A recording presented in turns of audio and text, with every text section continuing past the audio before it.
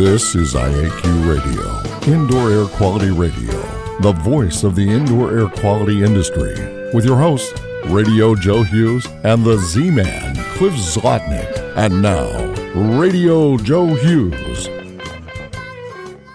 Good day wherever you're listening from, and welcome to Indoor Air Quality Radio. It's episode 450. It's Friday, March 3rd, 2017. And this week we have Dr. Richie Shoemaker joining us from Pocomoke, Maryland. Before we get started, we always like to thank our marquee sponsors. IAQ Radio marquee sponsors are John Don Products, where restoration and abatement contractors shop. Visit them at jondon.com. That's JONDON.com. Healthy Indoor Magazine, a free online digital magazine for industry professionals and consumers. Subscriptions are available at IAQ.net. Legends Environmental Insurance, the experts in insurance for environmental consultants and contractors for over 20 years at legends-enviro.com. That's legends-enviro.com. Let's turn it over to Cliff for today's IAQ Radio trivia question. And now you can win a cool prize. It's time for the IAQ Radio Trivia question. Be the first to correctly answer. Simply email your answer to czlotnick@cs.com. Or if listening live, just text your answer from your computer. And now, here's the Z-Man with this week's IAQ Radio Trivia question. Win a cool prize by outcompeting fellow IAQ Radio listeners and being the first person to correctly answer the IAQ Radio trivia question each week. Submitting your answer is easy. Either email it to czlotnick@cs.com, or if you're listening to the show live, you can text in the answer via your computer. Congratulations to John Lapotaire, Indoor Air Quality Solutions, Orlando, Florida, for the first correct answer to last week's IAQ Radio Trivia question. The IAQ Radio Trivia question for today, Friday, March 3rd, 2017, has been sponsored by Ideas, the solution chemistry company, creating unique solutions to odor removal, surface cleaning, and decontamination problems. Now for today's IAQ Radio Trivia question. Name the term defined as any of a class of nitrogenous organic compounds that consist of large molecules composed of one or more long chains of amino acids and are an essential part of all living organisms, especially as structural components of body tissues such as muscle, hair, collagen, etc., and as enzymes and antibodies. Back to you, Joe. Ooh, that was a wordy one, Cliff. Thank you. Today's guest is Dr. Richie Shoemaker. He has been involved in the field of medical evaluation and treatment of patients sickened by the exposure to the interior environment of water-damaged buildings for over 18 years. He has diagnosed and treated over 7,000 patients, written and published multiple academic papers in peer-reviewed literature, as well as 3 books. The last was published in 2014, State-of-the-Art Answers to 500 Mold Questions, and that would be, I think, version 2. He lectures widely in the U.S. and internationally. Since his medical retirement in January of 2013, he has continued research into the basic genomics and brain inflammation effects of exposure. And his website is survivingmold.com. He has trained physicians to certify his treatment protocols. We last spoke in January of 2015. Dr. Shoemaker's been a regular here on IAQ Radio. We try and get him in at least every couple of years to talk about how things are coming along. Hello, Dr. Shoemaker. Do we have you on the line? Well, good afternoon, and welcome from chilly but sunny Pocomoke, Maryland. Yeah, we're in snowy western Pennsylvania today. Finally, we've got some snow. It's been a unbelievably warm February here, but March we'll get a little snow. All right, well, let's get started here.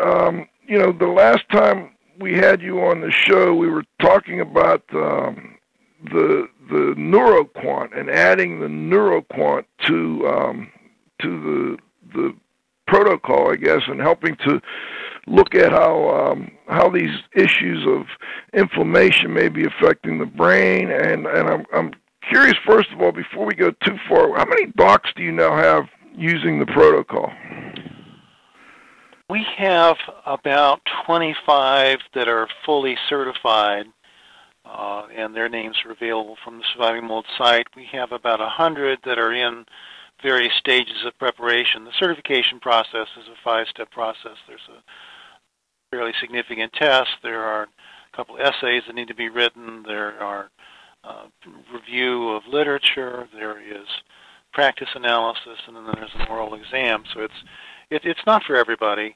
But when we look at physicians that contact the site, either from the physician section or independently, saying they're having a problem with this, and what do we do with this, and what do we do with that, we usually will put their email contact into an Excel spreadsheet, and we've got probably pushing on 1,100 people, and last night I thought it was 1,000. It's just a little bit more than that. So I count them as using the protocol, not knowing too much more about it than that. But the certification folks that we have now are answering our number one question on surviving mold, which is, how do I find a doctor who can treat me? Joe, I've got a follow-up, if I might. Richie, or Dr. Shoemaker, thanks for joining us. My follow-up question is, as part of this examination process, at the end you said that there's this oral exam. Do you do this personally, or do you have a group of peers or whatever that do it? So far, I'm the only one doing the certifying. We are in the reasonable question. We're in the process of developing a society of physicians involved, and it'll be like a college, I guess. That it's not a formal board, but there will be a group of examiners. So we want to try to make things uniform in terms of how this is delivered, but the demand is starting to get more than, frankly, that I can do by myself. Okay, thank you, Joe. Back to you. Yeah, I'd like to ask, as far as, I was looking at a document. In fact, I sent it out with the show announcement. It was called Medically Sound Investigation and Remediation of Water-Damaged Buildings in Cases of Chronic Inflammatory Response Syndrome. And within that document, you talk a little bit about the background of SEERS and water-damaged buildings and the medical effects and so on. And as a part of that discussion, you talk about what you think causes these issues within people. I wonder if you could tell people, there's always been this focus on mycotoxins and mold, and it seems to me like we're just not so sure what exactly it is. It's that soup of biological contamination, but I'd rather you tell listeners. Well, I think it makes sense to want to know one cause or two causes or three causes. The problem is that when you look at that document, which was put forth in October 2015, Keith Bernstein's the lead author, you will see Table 2 lists 32 different elements known to set off the kinds of inflammatory responses that we can measure in people who are sick after being in a water-damaged building. And the difficulty is if we have multiple entities that can set off inflammation, and possibly multiple members of that list of possible causes are in a given building, how can we assign one to be the cause? When I first got started way back in the day, most of the literature looked at fungi and specifically mycotoxins, and that was the dogma for a long time. It certainly was a lot of fairly vicious battle in courtrooms, and this idea of specific causation, that if you don't show a given mycotoxin, you can't show an illness, was carrying sway in court cases in the early 2000s. That kind of disappeared when more knowledge appeared, but it's interesting to say from the 2009 World Health Organization report that there is no specific causation. What we now know, based on genomics, and I sure hope we talk about genomics today, that when we look at the genes that are reported in peer-reviewed literature to be activated or suppressed by mycotoxins, and then when we look for those gene activations with genomics, which we can do, we don't find very much at all. And we have validated the genomics. It's an FDA-cleared machine made by Illumina. and we look at 500 million reads on a given individual just for one run, and if we have people that are exposed to water damaged buildings, what we find is an entirely different mechanism. And my concern is that if mycotoxins are having a role in causation of illness, it looks like it's about 1% of the total burden is carried by mycotoxins. And this is the future of research. Of if we focus on mycotoxins, then it's the wrong thing to focus on. People spend a lot of money on testing for mycotoxins. It may be that we're better off looking at some other components, some of the members of that 32 sources of illness. And when we talk a little bit about ribotoxins today, that might be a new term, and Cliff, you're going to hear that a lot of this one. But ribotoxins are more coming from actinomycete species than anything else. So it's possible that when we get better data on isolation of actinomycetes, that we'll know more. I think David Lark has been one of your guests before, hasn't he? Yes. David has got a new venture down in San Antonio. I think it's called EnviroBiologics, and they will be focusing on bringing actinomycetes testing together with endotoxin to the armamentarium. We've been focusing so much on looking for fungal species as markers for activity of water and water saturation, and that certainly does hold up pretty nicely with HERTSME-2 testing. But if I can speculate, I think we're going to find that the bulk of the sources of CRS are coming from non-fungal members. That's my prediction that the data will show over the next year or so. So it's ribo. Give me that term one more time, and explain to the listeners a little more about what that is.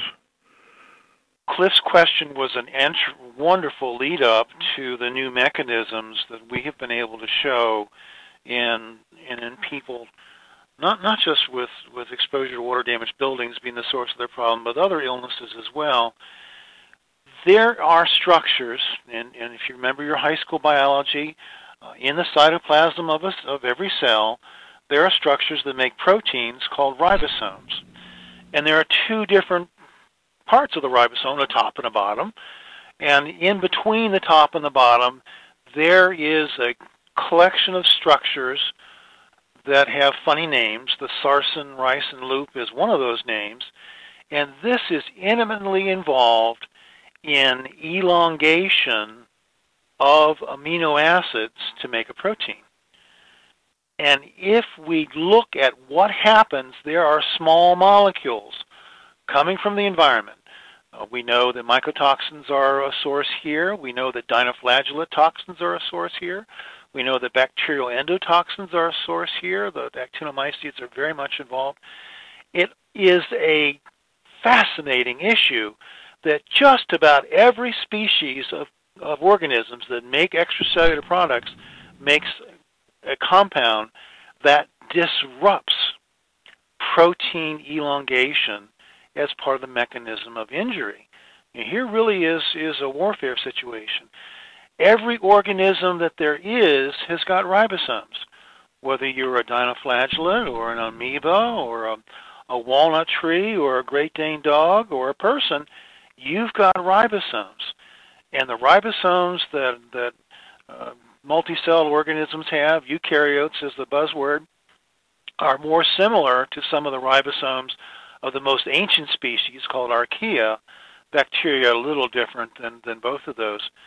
But it's fascinating that here's a structure that elongates a protein, almost like a ratchet. Put one amino acid on, ratchet along to the next site, put another amino acid on. That's how you make a protein. These structures are the same throughout organisms. They're 3 billion years old. And in all these issues about new illnesses and building problems and moisture and all this stuff is just reproducing an evolutionarily stable mechanism of disease causation. It is incredible. Now, when these people come in, and that's the point of that genomics paper in Medical Research Archives from last year, Volume 4, Issue 7. That's the point, is that we have looked at abnormalities of people that are then treated, and before and after genomics shows correction. And Cliff, you're good with numbers. How big is the number 10 to the 45th power? The gene activation for these ribosomal genes is 10 to the 45th times higher in sick people than it is after you treat them. And after you treat them, it goes back to equal controls. It's just incredible. And how is this measured? Well, genomics measures mRNA, measures what's called RNA-seq. And it's a spin-off of the Human Genome Project that looked at genes. This is looking at gene activation. So the DNA is the gene side, the RNA is the activation side. Is that too simplistic? Or? No, that works pretty well, and it won't take you too much longer to figure out that there's more than one kind of RNA, though. The messenger RNA is taking a message from the nucleus. It's supposed to be a reverse copy of a gene that's activated. And if it can get out of the nucleus, because there are lining microRNAs that protect the nucleus from exit of mRNA, as a way of controlling mRNA. If mRNA gets to the ribosome, there's ribosomal RNA that's involved with protein assembly. And if that's not complicated enough, there are additional RNAs in most of the gene pool that was called junk DNA back in 2002 and 2003. About 98% of DNA was called junk, and half of that is what we call long non-coding RNA. These long non-coding RNAs are regulatory as well. So like microRNA, guarding against mRNA leaving the nucleus to do its job with protein assembly, the long non-coding RNAs are regulatory. And we might know more about the Marianas Trench than long non-coding RNAs, but so far it looks like these compounds exert a layer of regulation on top of a second layer of regulation of DNA transcription. Tightly controlled. You got more levels of regulation than you do in the EPA. My goodness, it's complicated, believe me. And what I'm telling you is what we know, at least what I know now. And maybe tomorrow there'll be 2 more papers. I wouldn't be surprised that will expand what we know about additional kinds of RNA. But this is a dynamic situation that lets the organism respond literally within seconds to environmental stimuli. And, the body is constantly telling its own DNA, I need this, I need that, I got too much of this, I got too much of that. But this turning on and turning off of genes, if you take that one step further, creates a situation of what is a normal person. A normal person is varying their DNA. So when you look at it on time 0, compare it to time 1, will a normal person have irregular gene activation? Yes, indeed. So it gets to be an enormous statistical burden to try to do any kind of research studies. And that's the reason we used the methods of having a patient be their own control. So one of the things you're looking at with respect to, I don't know if it's tough to use, I don't want to use the wrong term, but you're looking at VIP, vasoactive intestinal polypeptide, and using that to help correct chronic inflammatory response. And then part of this paper was looking at that and how that is affecting, or how it's, it's tough to explain for me. Let me try. Go ahead. Take a crack at it. Go ahead. I first used VIP in 2008. I don't think anybody else had ever used that on patients in the U.S. It is a peptide. It's a regulatory peptide that's allowed to be compounded by the FDA. And so it's not a drug that is sold by prescription that might be made by a big pharma manufacturer. It's by prescription for a compounding pharmacy. But we found early on that VIP made people feel better, gave them a lot of more energy and less respiratory problems, fixed a lot of restricted lung disease, and found out it corrected some of the inflammation chemicals. Transforming growth factor beta 1 or TGF-beta 1 is a huge player. Then we found out TGF-beta 1 also has tremendous amount of genomic effects. So the link here is exposure to something in the environment that can get into the body and get into the cells, that turns on DNA or turns off DNA, that will create inflammation that also can turn on and turn off DNA. So it's a dual factorial program. And we then found out that there can be injury to specific structures, not just protein elongation, but mitochondria can be injured as well. VIP comes along and does its good things by correcting ribosomal injury from gene activation. And boy, and Joe, honestly, I completely admit that I did not know that all of the genes for mitochondria, and they've got their own genome, are replicated inside our own DNA. And it is regulation of mitochondrial DNA and nuclear DNA that determines the fate of glucose metabolism and energy production. You're going to hear a lot of people talking about mitochondrial stress syndromes and this, that, and the other. They're all under control of nuclear DNA.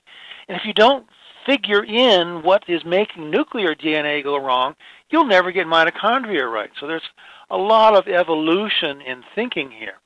But it turns out that VIP turns on production of a transcription agent. This is a fellow that tells DNA to get to work and tells genes to get going. This one is called Icarus. There's about 5 of these. And Icarus, in turn, turns on production of the receptor for VIP. So VIP has to work on a receptor on a cell to do all the good things it does with DNA, but the receptor levels are so low in people with these illnesses that functionally they act like they don't have VIP, even if they do have some that we can measure floating around the bloodstream. But the missing piece on all of this is when you correct protein production and correct energy production, what happens in cells that are injured in the brain is that they regrow. And that's new. Brand new. In your experience, in your paper, you just did work with that, with using VIP, and you looked at people using NeuroQuant as well to see if those corrections appeared to be occurring. But before I get there, what is VIP used for? What other types of? I thought I saw pulmonary hypertension. For sure, it is a gorgeous drug, and I'll just speak with personal experience about pulmonary hypertension. This particular illness is quite commonly seen in people exposed to water-damaged buildings, and you can measure pulmonary artery pressure by doing what's called an echocardiogram. There's a nomogram. You can see just how much flow we've got going the wrong way across one valve in the heart, called the tricuspid valve. And you square that number and multiply it by 4 and add right atrial pressure. You can calculate, without doing a heart cath, pulmonary artery pressure. And this is, in fact, was one of our entry criteria back in 2013. I think we talked about the VIP paper, the first one, where it fixed proteomics and inflammation abnormalities, but what it really does is improve exercise tolerance. VIP has been used to fix a whole series of illnesses. Mario Delgado has probably written more than anybody. Ana Ganilla is one of his collaborators in research. She's down at Temple. Mario's over in Spain. But just a fantastic literature on immune benefits of this compound.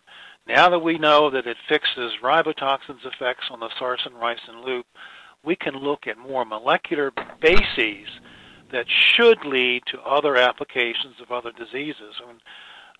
We're getting there as quick as we can. We have looked at traumatic brain injury. We've looked at PTSD. We've presented at 2 conferences on Lyme disease, and the fantastic changes in DNA activation that John Alcott and his peers down at Hopkins came up with in February of 2016. They showed in acute Lyme that there was a big change in genes, different from what you have for our mold patients, so to speak.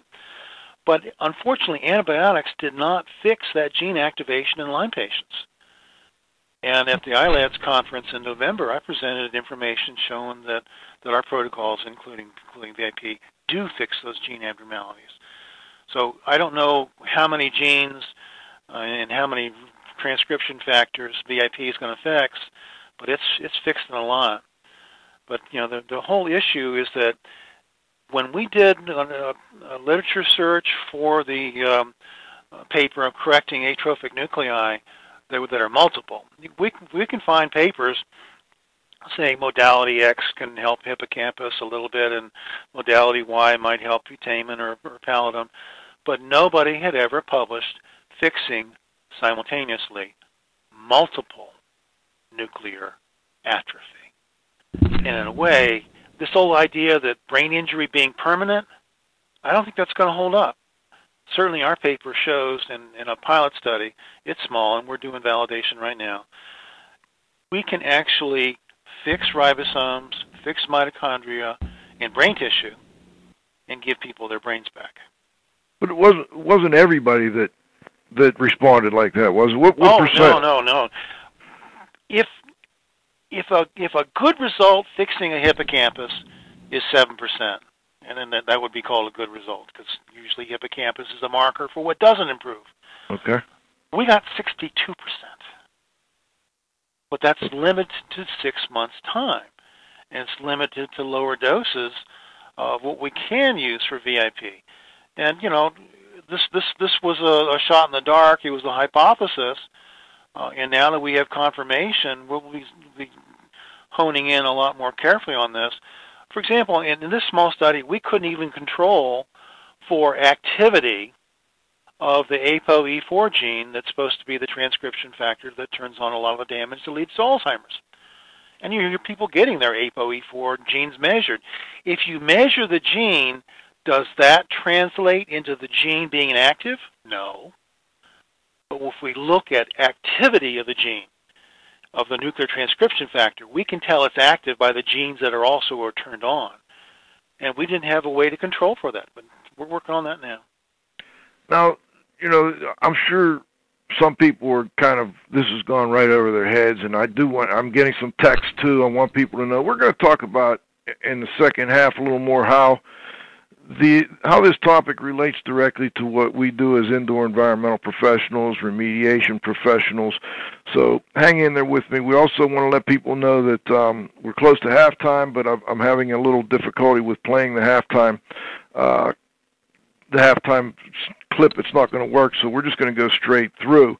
I want you first, though, before we get into the investigation and remediation side of things, I want you to tell listeners a little bit more about what other types of are you working on any other new types of treatment for people, or is the VIP right now kind of the main thing you're looking at? We are looking very carefully at 3 different main problems. The first is interstitial lung disease. And when you hear about people with interstitial lung disease, it used to be thought it was hypersensitivity pneumonitis or a number of fungi that are involved in there. Specifically, we are looking at fairly unique genomic profiles on a very small sample. We'll be working with a pulmonary lab and one of the major universities very, very shortly. We think that we can control TGF-beta1 and all of its downstream genes that it turns on. If we can turn those off, we should be able to see some reversal of interstitial disease. Secondly, we're looking at chronic pain. Chronic pain has been thought to be a societal disaster. You heard about it the other night in President Trump's address to the nation with cost to the human life and expenses to society. Do we really know what causes chronic pain? Well, there's a very curious, and again, it's a small study, presentation of abnormalities of specific markers on specific lymphocytes that sort out to separate those with chronic pain compared to those that don't. And then what people had done in Norway was to give a drug to some people with chronic fatigue and chronic pain. They removed these lymphocytes. They didn't do the CD markers that we had done, but just by non-specifically removing a number of these markers, the chronic pain went away. And the question comes, is there an immunologic mechanism for chronic pain?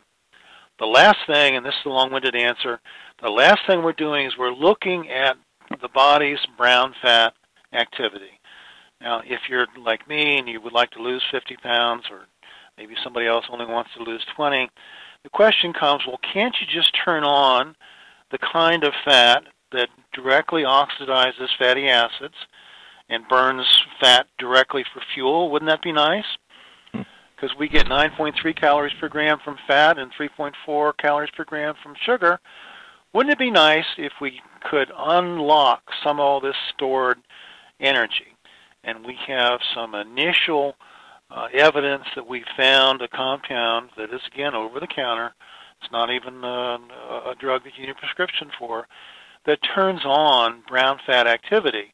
We think that this will be an end to obesity in those with leptin resistance. That's the problem that you get from water-damaged buildings and other kinds of issues with injury to a hormone called MSH, and that's maybe getting too detailed. But the issue is that if we unlocked direct fat burning, what would that do to weight? What would that do in people with type 2 diabetes? What would that do to any number of things? And it looks like this compound is safe. So far, it looks effective. But when we publish that one, I can guarantee you that I will not be 50 pounds heavier than what I want to be right now. Let me ask this. It's a little off the topic, but I'm curious. Are you looking at all of like the microbiome of the intestines? I saw an article recently on the Science Digest that they're linking some of the possibly linking some of the microbiome to things like Alzheimer's. We see it with a lot of issues, and you mentioned weight gain. I think the mix of biological of bacteria and so on in our intestines has been looked at with respect to weight gain. Do you look at that at all with respect? And then, how is that affected by living in a water-damaged building? Does that change the microbiome of your intestines?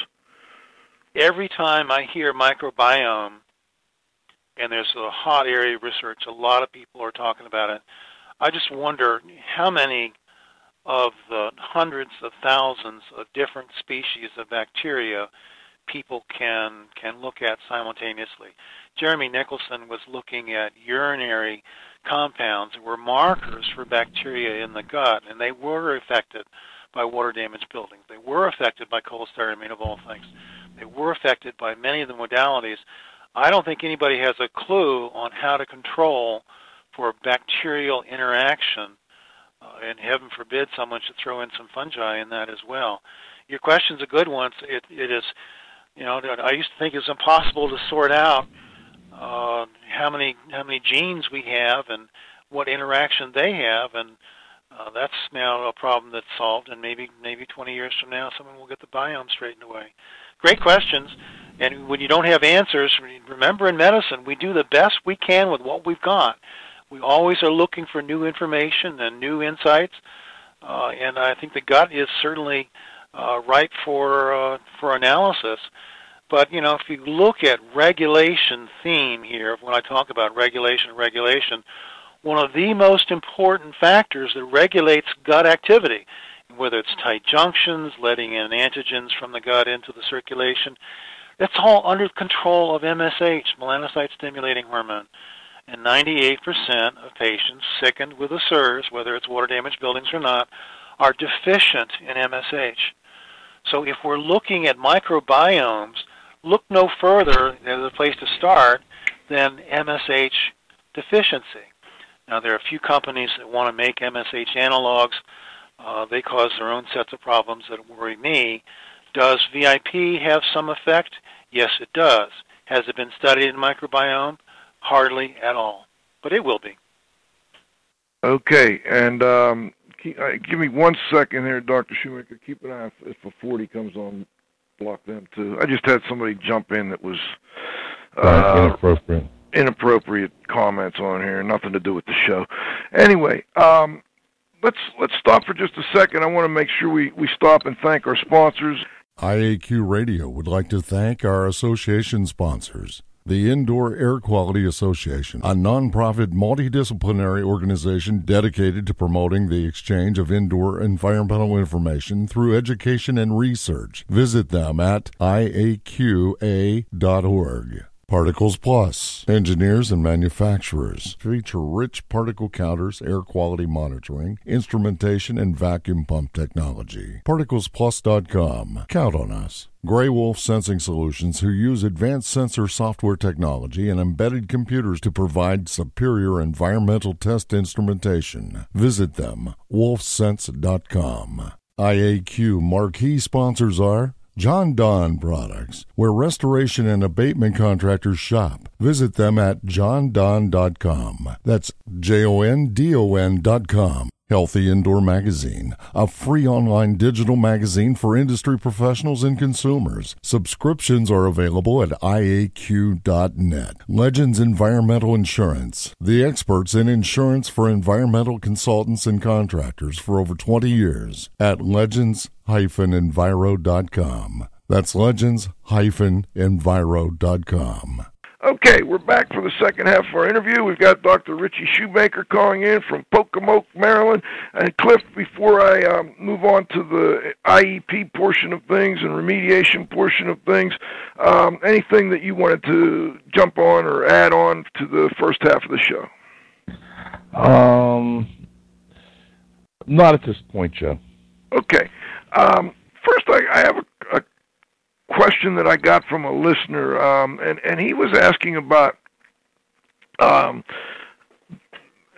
types of environmental issues that may be affecting people, and his thoughts were on a differential diagnosis, specifically the relationship of electrosmog as an imitator of mold symptoms. Have you looked at electric issues in homes and whether or not those may well be part of this puzzle? I have heard people talk about electromotive force. I've not heard of anybody doing research with electrosmog. Okay. And we have, practitioners out there that are looking at electrical issues in homes and how they may cause. And I know that people who have multiple chemical sensitivities seem to be more sensitive to that type of an issue in a home. I'm wondering, how does this all tie into multiple chemical sensitivity? We know from past experience that chemical sensitivity is not just confined to chemicals that people breathe. It also applies to foods that people eat. So it's more widespread than just cigarette smoke and air fresheners and diesel fumes. But trying to find a definition for chemical sensitivity based on objective parameters so far has been impossible. When I have looked at the 500 chemically sensitive people that I've personally identified, it's likely that my practice was skewed because every single one of those folks was injured first by a water damaged building, and then their chemical sensitivity developed. Other people that are far more expert than I am in chemical sensitivity says, no, that's not the case. There are other sources as well. But I don't have biomarkers. I know if I smell perfume, for example, I get nauseated, I get a headache, and I said, get me out of here. I got a sign in my waiting room that says I'm allergic to mall smells. I didn't know of a better word to use that get across that I don't want people wearing dog breath perfume when they come in my office. Or whatever variety they got. But the issue is that I react to some perfumes, but I don't become violently ill Other folks become violently ill and become disabled. So there's a huge spectrum there. I would love, now that we've got genomics, now that we've got NeuroQuant, to do a series of investigations so that we could look to see what's what with these folks. You mentioned the symptoms of electrosmog. The problem is that symptoms of these complex illnesses are no different from Lyme to CRS mold to Ciguatera to cyanobacteria to dinoflagellations. They're all the same. So are symptoms the proper objective parameter to use? Well, it's an objective parameter if a medical history is taken by a trained professional, but otherwise symptoms are subjective. So I don't think we can use that. How about the proteomics and visual contrast that I've relied on for 20-some years? Well, they have their limits in what's available and what will insurance companies pay for example. With genomics, this is like moving into the stars. We are seeing new ways to put together data, and the bioinformatics of how do we sort through 500 million different bits of information, you can understand the computing power that's required. The number of findings we're going to have in the future won't be confined to chemical sensitivity and identifying morbid RNA. I mean, the sky really is the limit. I want to turn over a little bit to discussion of how people who do this type of work, your IEP, your indoor environmental professionals, your remediation contractors. I mean, you're obviously a medical doctor, so that's not your main area of study, but I know you do work with people, and that some of the IEPs at one point were using the ERMI score, and which I think you've now gone away from that particular score and using the Hurts Me Too. I wonder if maybe you could just talk to listeners a little bit about what you recommend the IEPs do who are investigating these cases, these buildings where people are having symptoms as a result of water damage. It's important to keep in mind almost the evolution of understanding of disease mechanisms.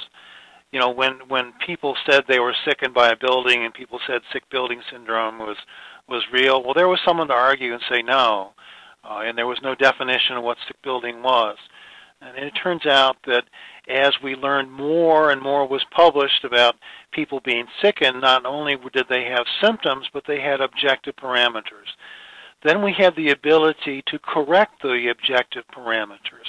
And now, down the road, we can see the mechanism that they had trouble with executive cognitive function and memory problems and concentration.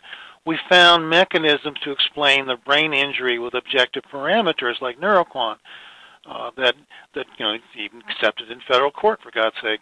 But now that we've got genomics, all of the evolution kind of disappears, because this illness is fundamentally a genomic injury. And you can have the forerunners of a genomic injury and not have symptoms. So when I say be careful about putting yourself in harm's way, whether it's a patient or an industrial hygienist or an indoor environmental professional, if you go into environments that could possibly hurt you, somebody along the way needs to give you some mechanism to say you're damaged or not. Now, some people will be able to go in these buildings because they just don't have the genetic susceptibility, which is a different talk, and we've already talked about HLA in the past. But of the people that do have problems, what marker would I require if I am an IEP contractor? I'm going to want to know what my genomics is. And I'm going to want to know, if I start getting symptoms, what's changed in my genomics. Because now that we have a fingerprint of 750 genes that show the injuries that are fairly specific for water-damaged buildings, there's no reason people shouldn't have that access. And now that we know about brain injury related to gene activation, and gene activation is related to exposure to inflammagens, and the inflammagens are in the building, Do you want to go into a building and possibly risk brain injury without knowing about it? This is going to be a huge deal for insurers. It's going to be a huge deal with employers. If you run a company, it's almost like the fellow that owns a professional football team. The fellow runs into a linebacker 50 times a week for a few years. Look what happens to his brain. Is the owner of the football team going to be responsible for the brain injury of the fullback? Well, I think that question is going to be asked and answered before too long. But the other issue is that if we know that going into a snake pit increases your risk of getting bitten by a snake, then some people would say, don't go in the snake pit. But if you're going to go into the snake pit, you ought to know what to do in case you do get bitten. And, well, how do you recommend people evaluate these inflammagens in buildings? I mean, is it simple? Obviously we do a good thorough visual inspection. I noticed in the paper that I mentioned earlier, you talk about signs of mold, visible mold growth, which is a sign of water damage in general, and many different types of inflammagens, as we talked about, being potentially in that building. You talked about odors. Obviously, musty odor is another great sign. Is there any other measurement technique you recommend people use? With so much focus on fungi, there has been less focus on bacteria. Amen. There has been far less focus on actinomycetes. I think that the media has picked up the idea of toxic mold and black mold and toxic black mold to the exclusion of fragments of fungal cell walls. It is more hazardous to be exposed to a bunch of mannans from a fungal cell wall, from where I sit here now, I didn't say this the last few times we've been on the show, than to a mycotoxin itself. Because if the mycotoxin is ingested, there's mechanisms to take away that injury. If people are eating adequate protein, you're not going to get sick from the fungi in your food. There was a clue there. And what about, how can we say that some sort of actinomycetes bacterial interaction isn't more important than what the people from Finland showed with actinomycetes interacting with Stachyphytris? Stachy, for some reason, got real sexy, got a lot of attention. But when I hear of the work that Vince Neil is doing in Australia with VOCs, and it's just phenomenal amount of time looking at fat-soluble materials that accumulate in fat-soluble organs, and I'm thinking of the brain right now, that stay there for 6 months. We know that this illness has got genomic effects, and you don't have to be exposed to have genes turned on and not turned off. Because the gene change is independent of exposure once exposure has initiated the series of events. I got a question from a listener. How do we define that snake pit? How do we determine which one of those buildings is a snake pit and which one is not? The primitive approaches to measuring air samples is just one example that everything we use to date is primitive. ERMI tried to use qPCR techniques, and a lot of people mycologists were critical of ERMI, but it was the first measure that correlated some with human illness, and I think human illness trumps just about everything else. Hurts Me Too is 10,000 times better than ERMI, and it's far less expensive as well. But how does Hurts Me Too tell me about bacteria in a wet building? Exactly. And so if you're going to say bacteria are a problem, based on what data? We need to have the same organized approach to data collection for species of bacteria. For God's sake, the coagulase negative staphs are making compounds we now know that have a toxin in them as well. And when you do bacterial assessment of water damaged buildings, guess what you always find? Coagulase negative staph. They are just one more source of a ribotoxin that I can't separate which one made me sick, whether it was an endotoxin from a gram-negative rod whether it's a palytoxin-like compound from a coag-neg staph, or whether it's an actinomycetes organism, a streptomycetes, or whether it's some sort of Wallemia. And the problem that you guys face is that because we're right back to the first question of this show, specific causation, which one of these things, how do we define these things? Well, if you don't measure, and the CDC usually does not measure, you'll never know. And I come along and say, you got to measure what you can afford. And here you're going to have a client, and you want to do a VOC test? That's $500, isn't it, or more? Well, it depends, but it can be, yes. Yes. So if you send a specimen off, say, to a company in Pittsburgh, I think is where Prism is, and, you know, I've seen people spending $500. And we also want to know Hertzme 2 on 3 floors. Well, that's another $450. And we want to know actinomycetes, and I think that'll probably be about $150 a pop.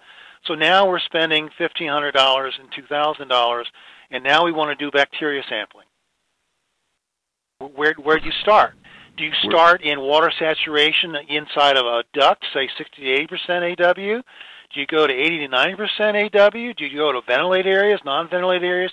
We can spend all the client's money on measurements and still not know what's wrong with the patient. I agree. So I guess, you know, I'm probably asking the wrong person. What's the solution? That's not your part of, you know, you're not here to tell people how to do the investigation, I guess. But since you treat these issues, I want your opinion. The opinion is that the only measurement that I think that makes a difference is human health effects before and after remediation. Okay. I hear a lot of people saying, well, we'll do an air sample 28 days after we're done. We'll do this 28 days after we're done. What I'm going to do, the only organism that I know that it is effective at saying this is safe or not is a person. We've done the repetitive re-exposure protocol 1,000 times. We know full well the direction and the source of illness symptoms that match the illness parameters called proteomics, or the lab findings in visual contrast.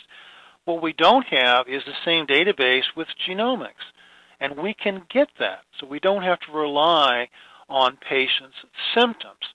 But if I have someone who can swim in endotoxin and actinomycetes and fungi and not get sick, it's quite possible that person doesn't need to have any remediation done. Well, you answered a question that was texted in a way here. Is it possible for there to be an environment that is both a snake pit to some and a safe environment for others? Exactly. Exactly. Okay. And we've shown that, again, it goes, as best we know, is differential gene activation does have a genetic component. So it's genomics versus genetics. It's two different ideas, and sometimes people get those confused. But the fact that a snake pit is safe for one person doesn't mean it's safe for the other one. And we use this idea of an eggshell patient in our surviving mold consensus for IAPs, is that the remediator doesn't have a choice. He has got to remediate to make the building safe for the most susceptible and sickest patient. That gets to be controversial as well. How much money are you going to spend to make the home into a bubble? That's right. That's right. So how can we say that? I mean, I guess we could look at, if you're looking at the patient as the way of evaluating whether the area is back to, you know, something that they can tolerate. Would you look at maybe cleaning in stages? You know, some people go in and they clean it out themselves and they just remove the wet materials, and if they go back in and they're still having trouble, then maybe they go to a second level of cleaning, and if they go back and they're still having trouble, then maybe we go to a third level of cleaning. Does that make sense? No, and the reason it doesn't is that I think we need to stratify what goes on with people who are sickened. And if you don't have sick people, it's quite possible you can just stop the moisture intrusion and do the simple things, because frankly, if the person's not going to react to even massive amounts of stuff, then you don't need to clean up a whole lot. But if you've got a sick patient, you stop water intrusion, do all the things that you have to do for building materials that need to be removed, but somehow here's what has always bothered me. I've got a house with water intrusion around a chimney that never was flashed right. So the living room is a problem. And yet air is moving from the living room upstairs to the second floor. And yet what room is contained and isolated is the living room. What does that do to cleaning the rest of the rooms in the house? I don't think that any remediation of, say, a residence should be limited to just one or two rooms. If I am worried about illness, I mean, the stack effect can explain what goes on from a basement coming upstairs. Well, same thing from the living room to the second floor from the bad chimney. You know, it brings up great questions. So one question is, what and where are we remediating? You just said we're going to remediate the whole thing. What are we remediating it of? Or, you know, what are we remediating? What are we removing? And how do we measure it when we're done? Those are tough questions. I don't know that you have the answer, but if you do, let us know. We've got to look, from a medical perspective, at 3 reservoirs that have bioaerosols and particulates that can be very small. Some will stay aloft forever. So air, and this includes particulates below 0.1 micron, has got to be sterilized. We have to sterilize contents and make sure they are dust and particulate free. If that means you throw away the upholstery on the sofa and recover the sofa later on, then that's what you do. But it's the rooms themselves, whether it's walls, floors, and ceilings, all need to be rendered dust-free. I don't think that you can say sterilize too often a home, because as soon as you open the window, there will be a bacteria in it and a fungus right beside it. But if we have removed dust, and anything that can be removed from the air counts is dust, it just hasn't fallen to the floor yet, then that's where we got to go. So is flow cytometry the way to go with a particulate analysis that'll let you look down to 0.1 microns? It's actually not a bad idea. Well, and that's something that, you know, we've looked at and we'll continue to look at. I'm wondering, I'm still kind of stuck on that we have to remediate the whole home every time for each person because, you know, somebody's got to pay for that. Insurance companies don't want to pay for that. Remediation contractors are stuck between a rock and a hard place. They've got to make a living. They can't do their work for free. So how do we get the insurance companies to the point where they're willing to pay for that kind of thing, or building owners and building managers? Well, remember, that's a political issue more than anything else. How were insurance companies allowed to exclude water damage from hurricanes? Mm-hmm. Is it the wind that did it, or was it the water that did it? Right. Well, we'll pay for wind, we won't pay for water. I mean, come on. So if we go around the other way and say, how many workplaces are ones that can make people sick? How many schools? Ignoring the home. What are we going to have for the societal burden with a bad school? Yep. I mean, my favorite hurts me too of 50, a perfect 50, comes from the Medicare building on the Baltimore Washington Turnpike. Here's where all of the Medicare and Medicaid bills end up being processed in some way, and this particular facility is just as water damaged as can be. If you ever get a Medicare statement back, and I'm old enough to get those now, and mistakes made, I said, yeah, was this guy molding? Well, Cliff, before we wrap things up, I want to turn it over to you. Do you have any questions or comments? I just have one, Doctor. Before the show, one of our listeners, sent in, I guess, a Case Watch consent statement, regarding a legal matter, and I was just wondering if you could comment on it from your perspective. No, not gonna either. Okay. Before we go, it's been really fun and interesting. I'm not sure my IEPs and my remediation guys out there, I'm not sure what we gave them in the end, because it's so tough.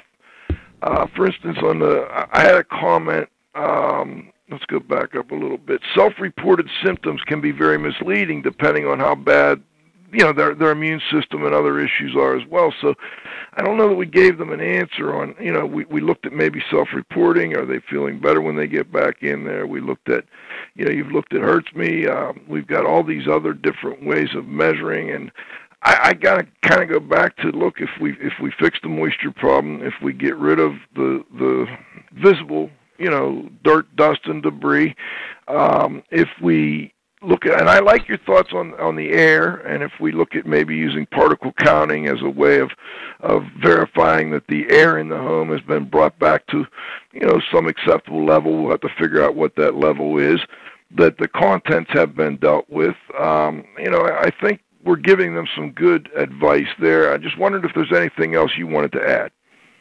If we recognize that remediation, essentially at the end of the day, as far as health goes, is a biological science, I don't think that anyone can ever demand 100% from a biological situation. If you're trying to remove dust is a vibrant living structure. It's added to and removed every day, wind currents along the way. If you have some mechanism that says we vacuumed floors and walls and ceilings, we had an empty room, the particulates all the way down to 0.1 microns and less were gone, that's, and the moisture's been abated and the entry has been stopped. No one can demand more of you than that. But if you don't measure what's going on in the air, then we can say, how do you know? Same thing with a wall cavity. I mean, to look inside of a wall cavity without drilling a hole in it, that's amazing you can do that. But you can. And if you know that there is the potential for biological disruptions from elements of biological situations, then they need to be looked at, and have we fixed the biological situation? That's the bottom line. I appreciate you joining us as always, Dr. Richie Shoemaker. It's always fun. I had some great comments already from people. Very informative. Always love IAQ Radio, all-encompassing voice. I like that. We always appreciate having you on. Anything you'd like to add before we go? No, I'm just enjoying the next phase. Our next study is the genomics of brain injury and repair. I cannot wait. We've already gotten started. This is absolutely fascinating. It all started with a little dinoflagellate in the Chesapeake Bay and went to a closet full of stachy in 1998, and to now finally get to the ribosome, evolutionarily unchanged. Well, of course we should have looked at things that had lasted forever. Boy, how could we have missed that for 25 years? Joe, one thing. Do me a favor, capture your chat, because I kept getting disconnected and reconnected, so I missed a lot of it. So if you could capture that and email it to me, and if you can email me the show notes, because there's a lot of good information in there that I'll be able to put into the blog, that'll help me. We'll do that, and I also noted a question. It's a VOCs. VOCs, we didn't really get enough time to talk as much as I would like on the VOCs issue, but we've been following your work for years, and we'll continue to do so, and look forward to having you back again in the future. Thank you very much. Appreciate it. See you. Thank you. All right. This is Radio Joe Hughes saying thanks so much to this week's guest, Dr. Richie Shoemaker. To my engineer, John, you got to have faith. We got a mess on our hands this week, but we did it. To my co-host, the Z-Man, Cliff Zlotnick, and of course to you, our growing group of loyal listeners, please come back and join us next Friday at noon for the next broadcast of IAQ Radio. For IAQ Radio, I'm Spike Reel saying thanks for listening.